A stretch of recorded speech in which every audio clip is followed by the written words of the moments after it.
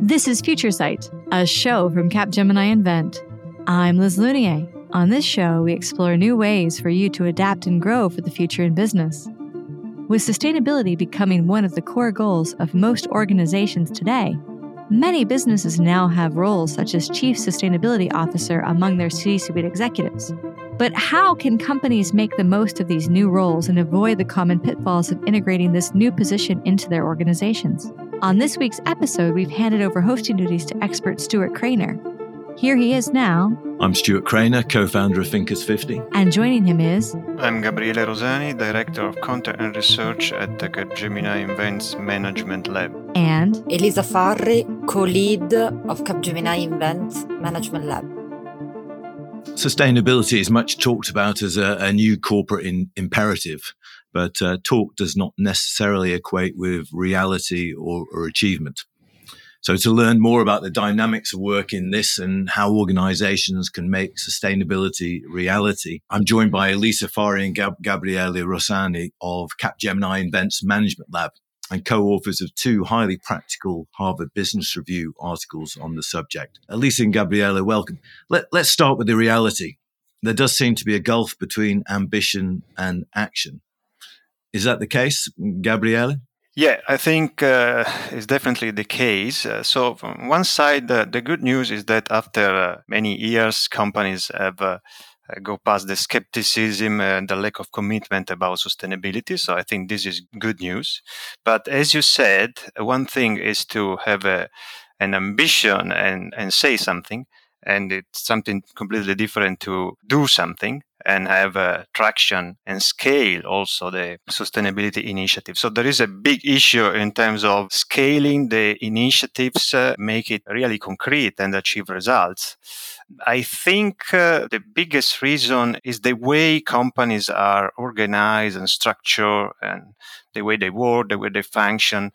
They simply were not designed for sustainability. So this is the main reason, to put it simple. So we have companies, organizations that are designed according to a traditional profit first or profit only paradigm. And this is true for everything, from structures, decision-making criteria. This is true for mindset of the people, from leadership style, the way people work, the way people think, the way people make decisions. So that's a big challenge because it's not enough to change the narrative of to have a good intention. You have to really restructure, rethink, reframe, reshape, reinvent the organization, how you make decisions, how you think. And this is a daunting challenge, and it will take, I think, many years to do a full transformation. So, Elisa, companies aren't designed for sustainability fundamentally. Absolutely. They are not designed for sustainability. We have identified 4 main antibodies to sustainability in most organizations, notwithstanding the size and notwithstanding the industry or the market in which they operate. The point that we are calling them antibodies may sound weird, but the point is exactly the fact that the enemy is inside the organizations. And we need to be very, very clear about that. It's not just about adoption or rollout of clean tech or compliance with regulation. The challenge here is to rethink organizations and make them thrive in a sustainability era.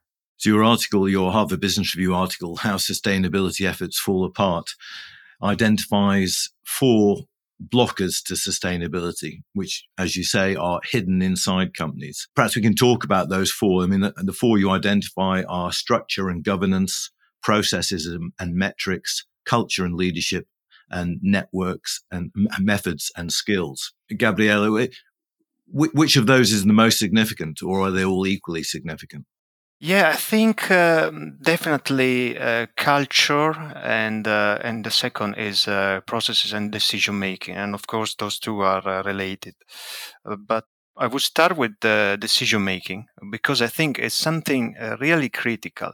So you have business processes of any kind in an organization. Of course, in those processes, there are some points where you have to make decisions, okay? So today, if you go to a decision meeting and you see the people talking about decisions and having templates or tools to make a decision, so I would say that even if they are aware about the importance of sustainability, then the process, the criteria, the metrics, the KPIs, the procedures that are there, they fundamentally go against this because they were designed maybe 10, 15, 20, even more years ago with a different logic. So the only criteria is basically earnings, profit, sales, net present value. So there are many different KPIs, but at the end, everything goes into one direction. And so even if you have in your mind the idea of different dimensions and not just profit, but also other stakeholders to take into consideration. Then when you come to a decision and there is a certain policy, a certain procedure, you are sort of stuck into the system, the legacy system that drives you in the traditional direction. And as long as you reframe this decision-making process, you will always be stuck into this trap, basically, because it's a trap. Elisa mentioned the antibody. So it's an antibody of an organization, so that goes against you. And you have to really touch this and rethink this, redesign this, because otherwise, even if you change the mindset, even if you change the thinking, you have the system that is intrinsically against you. So that's very important. So change the decision-making criteria first, together with the mindset. Those two things, culture and the decision-making processes, they need to go hand in hand. How aware are organizations that these blockers to making sustainability a reality actually exist within themselves? I think most organizations are aware of the fact that they need to rethink the way in which they are organized and they function.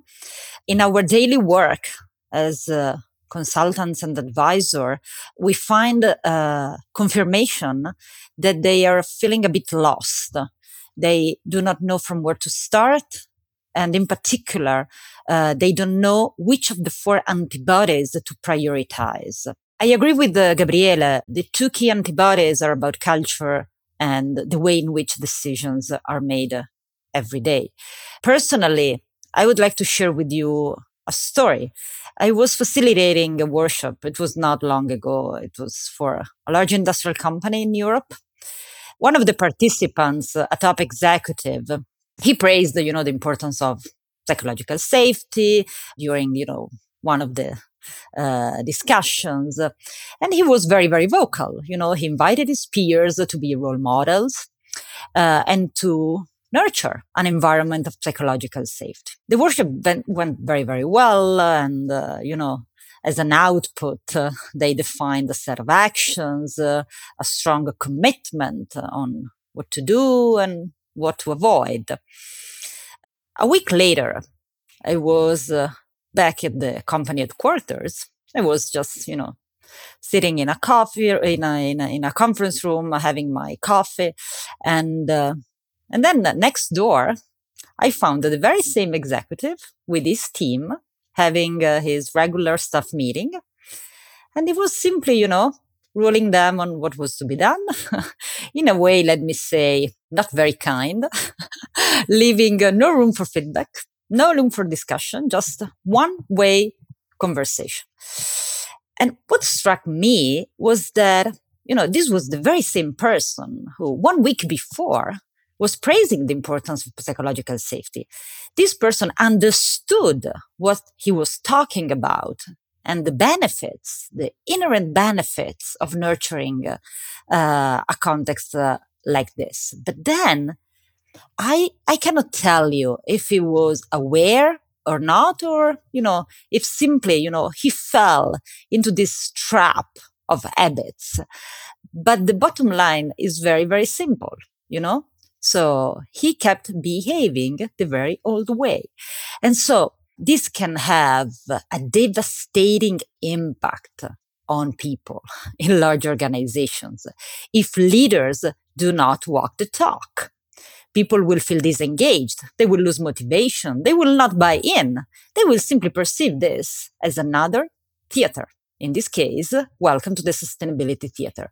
So my recommendations is to start from the leadership, to discuss more and more about how challenging is to change our habits, to change our style, especially because, let's be honest, most of these senior executives, they were educated, in business schools, and they built their careers with the profit first mindset that Gabriele talked about. And this is not true anymore. So we're asking them to change their DNA. And this is difficult. This puts them out of the comfort zone. They need to be accompanied in this journey. They need to be equipped. And my suggestion is that we need more discussion about how people behave in large organizations if we want to trigger, sustainability transformations in a more serious way. You talk about in your article, you talk about a community of practice. Can you tell us more about what that actually means in an organization, Gabriele? Yes, this is about how you structure sustainability into the organization. It's important to embed sustainability into functions and departments and units so that sustainability can percolate. Okay, so having a community of practice is basically a practical way to do that. So there are some companies that have a core team at the center into the sustainability unit, but also they have a sort of a network of practitioners within each functions, HR, marketing, and business units. So to make sure that the sustainability percolates into the organization. So in each function, there is somebody who is part of this community. And of course, this is a sort of an uncharted territory. So that's why it's a community of practice, because they need to share good practices. They need to learn. They need to talk. They need to also learn together how to make the change happen. So I think it's important to have a central role orchestrating this. Sometimes this is called the chief sustainability officer. So, but at the same time, it's important to make sure that this orchestration from the center has also a traction in every function, in every unit. So to make sure there is traction to avoid silos. Okay, because at the end, sustainability is a transformation for the entire company, not just a side program with a siloed responsibility. So, Elisa, which companies actually get this? Which companies have you encountered who really understand the blockers and are working to overcome them? I know you've cited the example of the NL Group and stuff they're doing, DBS Bank in Singapore, but which organizations stand out? Well, personally, I feel that there's no black belt yet. There are companies who understood the magnitude of such antibodies, and they have embarked on a journey of serious transformation. And in our articles, we cite a few examples, but the journey is long. The finish line is not close.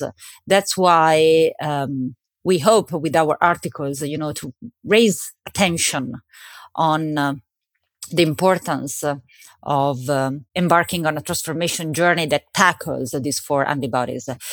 One of the examples that we've been witnessing very, very closely is the NL one. We have been consulted NL in the past 10 years, but we've also, let's say, joined forces with NL as a sparring partner, I would say, on idea and research. And this is the case, for instance, of Ernesto Chorra, the head of innovability, who has been one of the pioneers in the last 10 years who understood the complexity of two-day transformations in large organizations and the power of embracing a more collaborative approach. He was one of the very first who merged innovation with sustainability. He understood that the two should go hand in hand in order to raise the bar, I would say, of sustainability transformations in large organizations. And this is a concrete example of what Gabriele was just talking about, of how you can percolate sustainability in large organizations, going beyond the approach, of a centralized small team in an ivory tower and embracing, let me say, dispersed model where you have people in each unit, in each function, playing this role of change agent.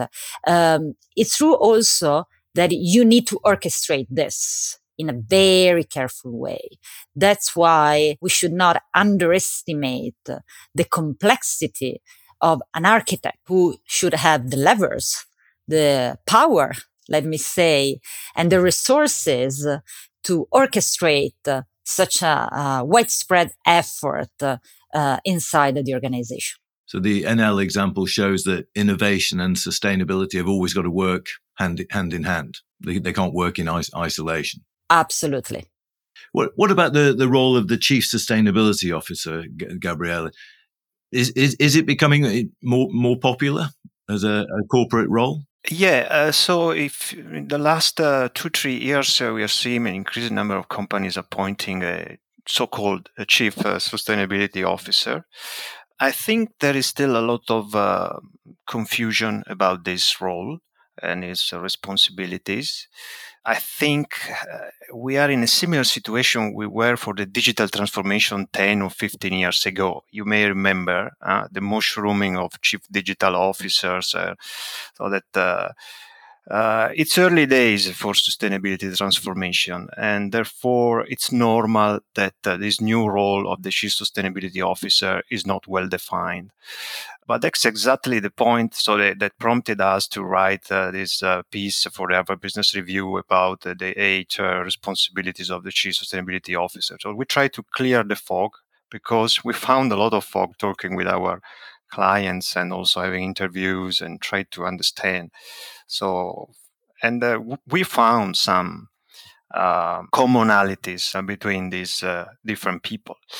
And so we try to map this into what we call a spider web graph of these 8 roles. And I recommend everybody who is in this field in this role to map these 8 distinct responsibilities and to see to which extent he or she is covering this. So these 8 responsibilities are about the regulatory part, communication with stakeholders. They are about program management. They are about culture and capability building. So they cover different ingredients, because what I've seen is that there is a sort of a skewed interpretation of this role only on reporting or regulatory compliance. But I think if you want to make the role very transformative and really a C-suite, C-level role, you need to interpret the role in terms of driving the transformation. And if you want to drive, you cannot be a lawyer. You need to also touch some cultural and organizational and elements and shape a different way. But it's also important to say that this role is more a role of a co-pilot, of an orchestrator. So it's not the only driver, more a sort of facilitator of the change, of the transformation. So that's why he also needs to have a close collaboration with the other members of the C-suite, with the CEO, first of all, but also with the COO, with the CMO, with the CFO, with the chief HR. So it's a co-pilot for transformation, and it's a transformative role. And unfortunately, many times I see chief sustainability officer only as a label, but they are not really chief. So they have a small C rather than a big C. And here we need a big C, so somebody with a transformative responsibility. And unfortunately, this is not so common in many companies. And I think it's a contradiction to say we have a chief sustainability officer, but it's 2-3 level below the chief executive. Can you be serious about sustainability and not have a chief sustainability officer? I don't think so. I think you may call it in a different way, chief transformation or something like that. But if you consider the head of sustainability only as a technical role in a sort of a silo organization, taking care of the reporting of ESG or communicating with stakeholders, so it's a very technical role. You will make the same mistake that many companies did for the digital transformation. So they did not see the transformative wave of this, and they became followers. But if you want to be a leader, you need to have it a big C, as I say, sustainability officer. Your research shows that only 35% of chief sustainability officers 35%, 35% reporting to the CEO. And I think we need to go higher. And is there any sign that that's happening?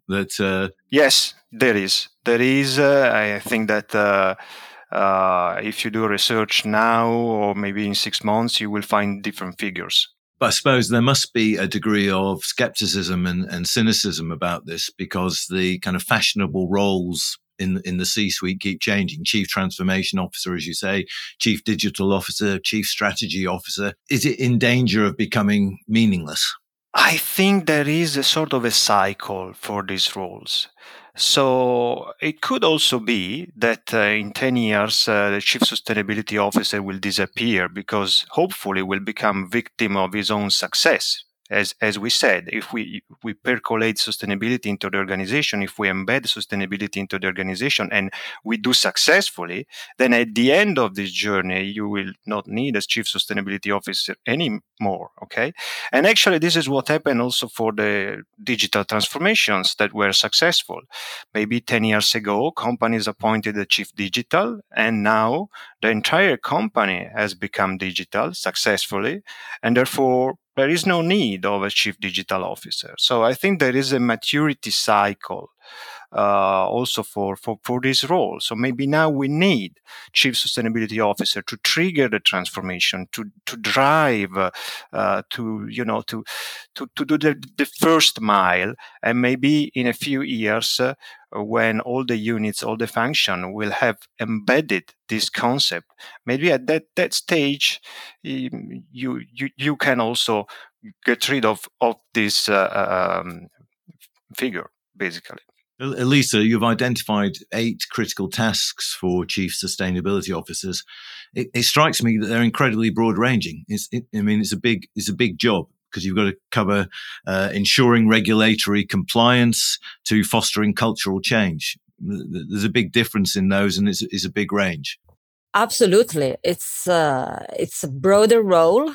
It's broadening in the sense that it started, as Gabriele said, on a few selected tasks with highly specialized roles in organization, in particular on regulatory compliance and ESG monitoring and reporting. Now it's getting wider and wider. This confirms the fact that this is a holistic transformation. It sends also another important message to large organizations, that this is a journey that cannot be tackled by a person alone, by a single team alone. There's the saying that it takes a village. I would, say that it takes many villages to embark on a sustainability transformation in large organizations. The fact that you're seeing these 8 tasks that are, different degrees of complexity and with different scope does not entail, that one single person or one single team should be accountable for the delivery or the execution of all the 8 tasks. We are seeing organizations that are, adjusting the organizational archetype to make sure that all the 8 tasks are covered and orchestrated by a big C chief sustainability officer, but then executed, across the organization. And so they are equipping other functions, the business lines themselves.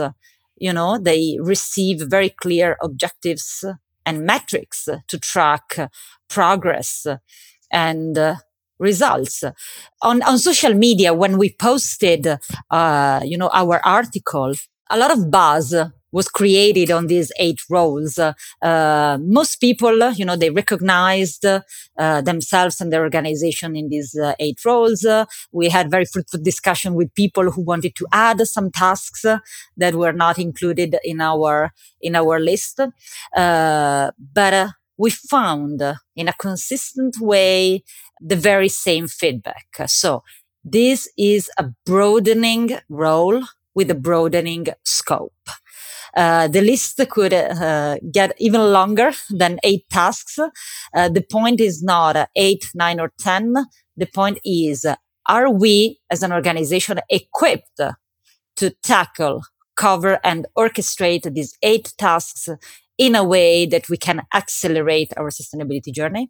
And presumably the role will, as you say, evolve over time, and the emphasis in the 8 critical tasks will change over time.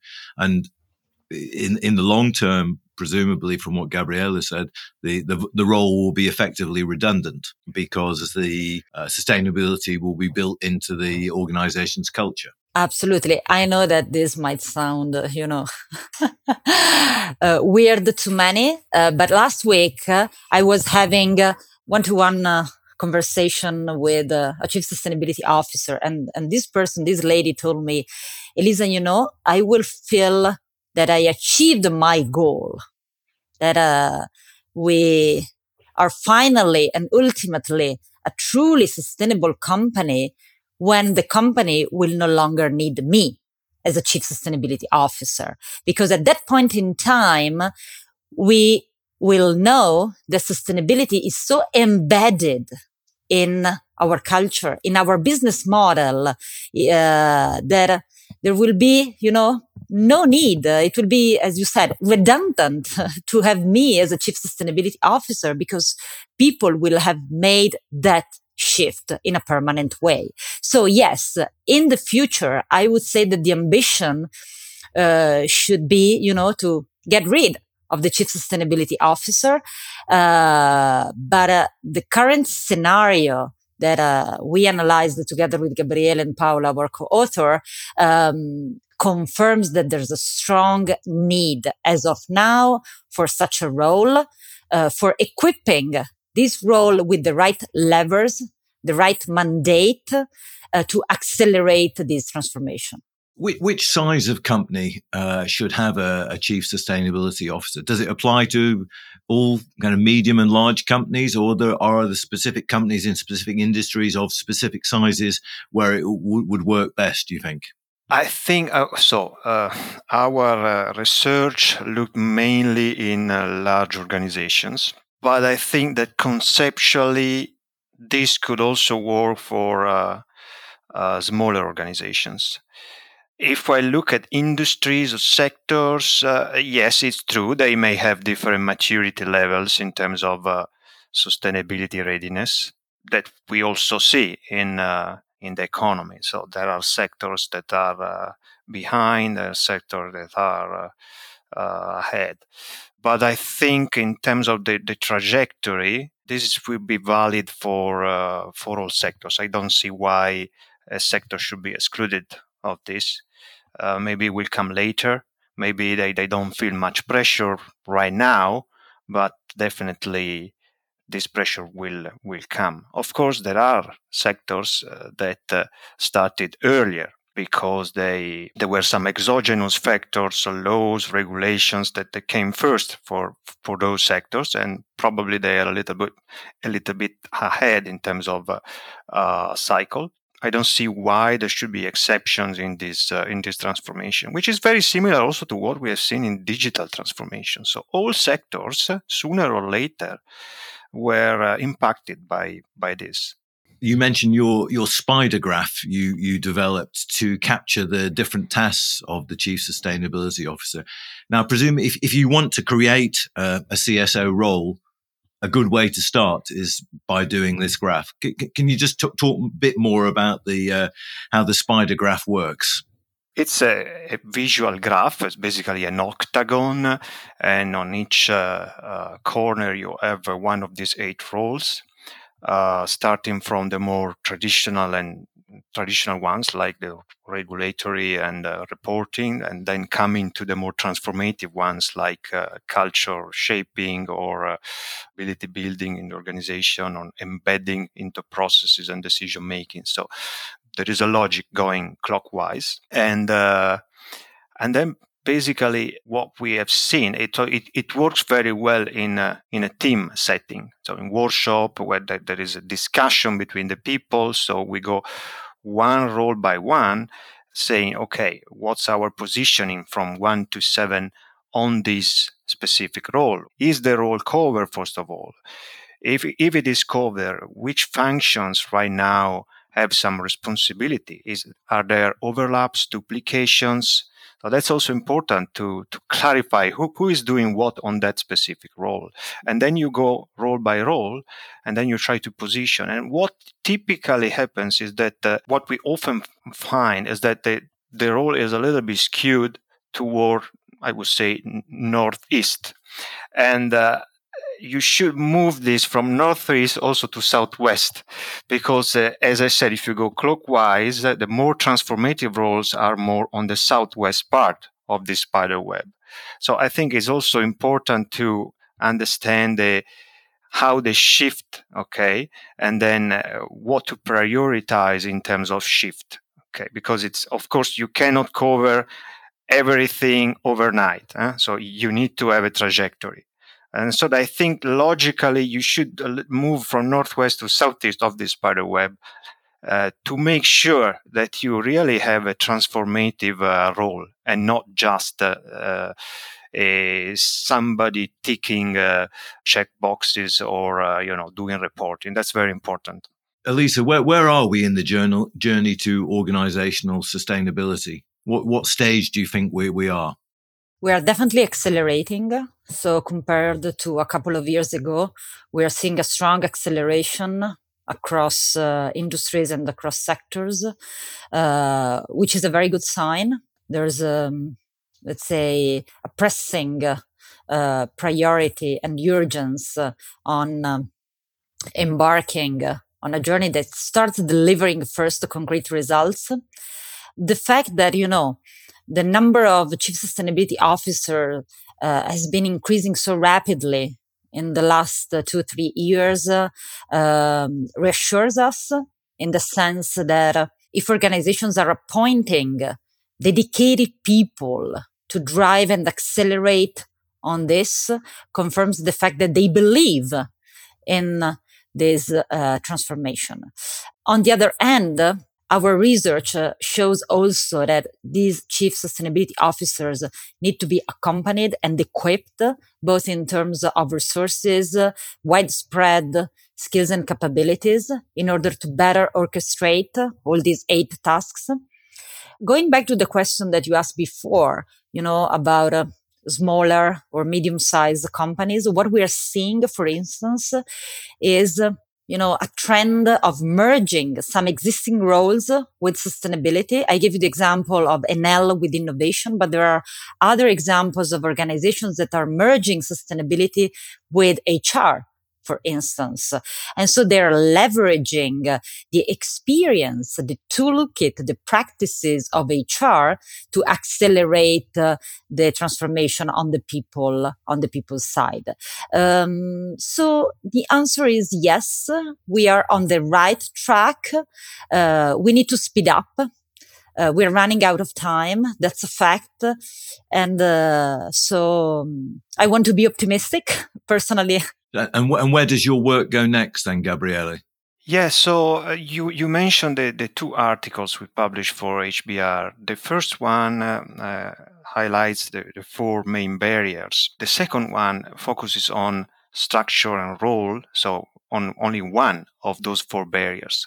So we are now deep diving into each barrier. So we want to cover culture, want to cover processes, decision making in particular, want to cover the methods. So the first article was sort of an umbrella article. The second one was focused on the first barrier, which is the organization and governance.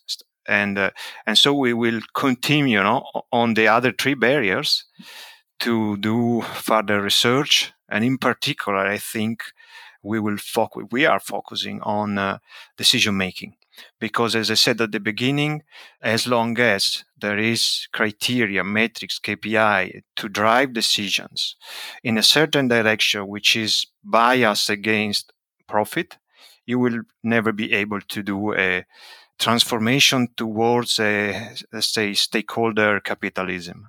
You will be trapped into the old system, into the legacy system, and all these winds will blow in the direction of profit only. So I think we need to really find a concrete way to help managers rethink their decision-making processes and criteria, the way they make decisions in meetings, the question they need to ask, the template they need to fill, the supporting tools that they can use to make multidimensional decision and to do trade-off. Because at the end, sustainability is challenging because there are trade-offs. And unfortunately, trade-offs are difficult. And we need to find a way to help managers strike the right balance. So Elisa Fari and Gabriele Rossani from Capgemini Events Management Lab. Check out their Harvard Business Review articles we've been talking about. How Sustainability Efforts Fall Apart is one article, and the other article is The 8 Responsibilities of Chief Sustainability Officers. And look out for their further work, be published globally in partnership with Paolo Savini, their co-author. Elisa and Gabriele, thank you very much. Thank you, Stuart. Thank you, Stuart. What a truly fascinating and insightful conversation. A special thank you to Stuart, Gabrielle, and Elisa. If you've enjoyed this episode, don't forget to subscribe on Apple Podcasts, Spotify, or wherever you get your podcasts. This has been Future Sight, a show from Capgemini Invent. We'll see you soon.